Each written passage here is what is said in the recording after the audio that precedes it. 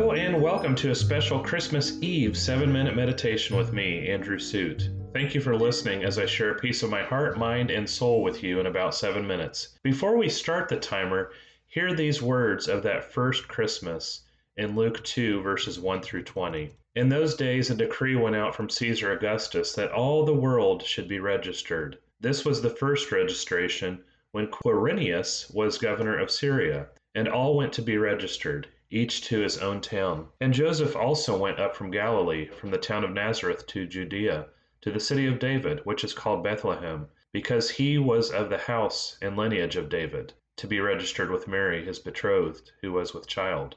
And while they were there, the time came for her to give birth. And she gave birth to her firstborn son, and wrapped him in swaddling cloths, and laid him in a manger, because there was no place for them in the inn. And in the same region there were shepherds out in the field, keeping watch over their flock by night. And an angel of the Lord appeared to them, and the glory of God shone around them, and they were filled with great fear. And the angel said to them, "Fear not, for behold, I bring you good news of joy that will be for all the people. For unto you is born this day in the city of David a Savior, who is Christ the Lord. And this will be a sign for you.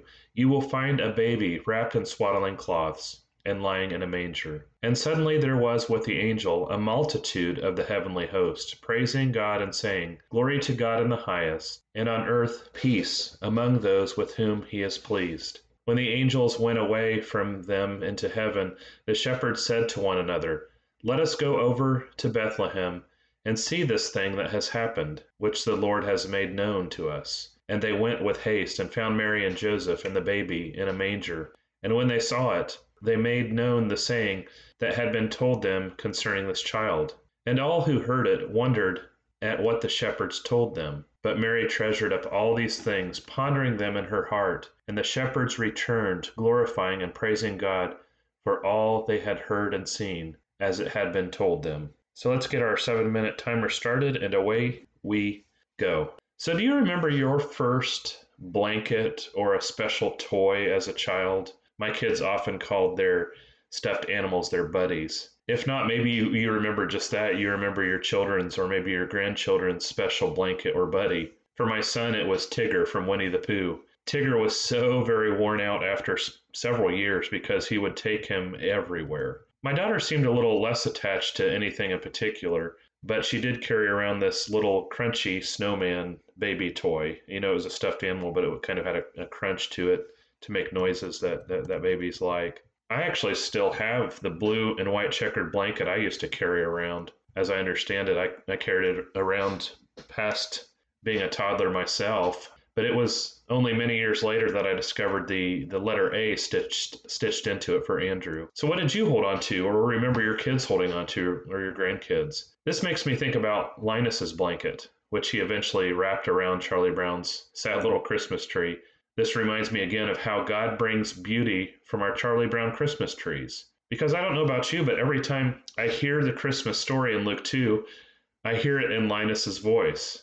Linus is, of course, Lucy's little brother in the Charles Schulz comic strip Peanuts and subsequent cartoon specials. And as you may have guessed, I'm referring to the Christmas episode. And in the same region, there were shepherds out in the field, keeping watch over their flock by night. And an angel of the Lord appeared to them, and the glory of the Lord shone around them, and they were filled with great fear. Can you hear his voice? Can you hear Linus's voice? The story of the Charlie Brown Christmas TV special is about how nothing goes as planned, and yet everything goes according to plan. This kind of sounds like 2020, doesn't it? At least the first part. Nothing has gone as planned. This Advent season might as well still be the season of Lent, when this all started for us back in March. I think Charlie Brown and Linus have something to offer us in these challenging times. Linus was known for his security blanket. Charlie Brown and friends were likely around 8 years old, but Linus still carried around the blanket. He sucked his thumb and he used it. At one point, his sister Lucy got mad at him for continuing to carry around that stupid blanket, as she says. Not being a very nice person, she goes to slug him, I think the vernacular is, in Charles Schulz. And Linus quickly fashions it into a head covering as the kids rehearse the Christmas play and says, "You wouldn't hit an innocent shepherd now, would you?" So we can think that this is cute and wonderful, and we think the same about our kids and our grandkids. But we've certainly grown past such things as adults, haven't we? Not really. We have our own security blankets for grown-ups, don't we? Someone or something we hold on to help us feel safe, loved, or secure. For some, it's a well-funded retirement plan. For others, it's found in the bottom of a bottle or a pack of cigarettes, or in the substance of your choice. For many, it's a series of codependent relationships where we expect others to do for us that which we can't do for ourselves. For others, it's the pressure to please people and to perform. What is your security blanket, or should I say your insecurity blanket? If we're honest with ourselves, it all comes short. It all falls apart. Perhaps the most insecure people at the time of Jesus' birth were the shepherds, who were the first to be told and the first to show up that first Christmas. These Bedouin farmers were poor, and they were the wandering social outcasts of the time. They had very little to secure their future or anything to really rely on, and yet God saw fit to let them know first. Do not be afraid. Behold, I bring you good news that will cause great joy for all people. Today in the town of David, a Savior has been born to you. He is the Messiah, the Lord. This was the security to end all insecurity. You will find a baby wrapped in cloths and lying in a manger. In his daily text devotion, on which this is based, J.D. Walt from Seedbed powerfully notes that nothing is more secure and no one is more protected than when they are wrapped in the life-filled, love-soaked covering of the Lamb of God. We'll only find the love and security we need in God, our Savior and Lord Jesus Christ, and in the power and the presence of the Holy Spirit.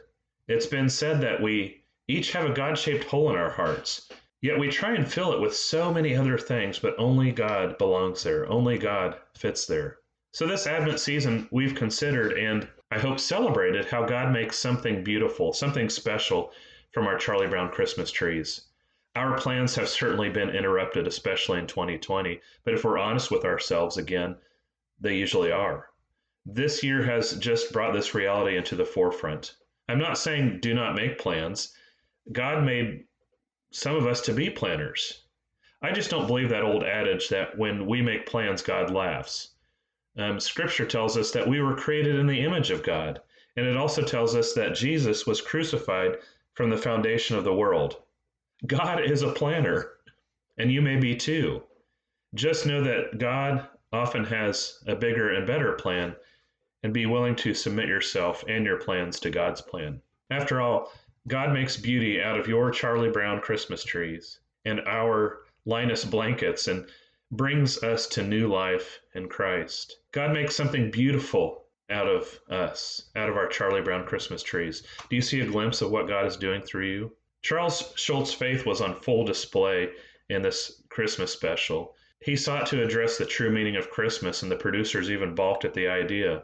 But he won the argument by writing into the script Linus reciting Luke 2 verbatim. And there's an Easter egg for you to watch next time you see it.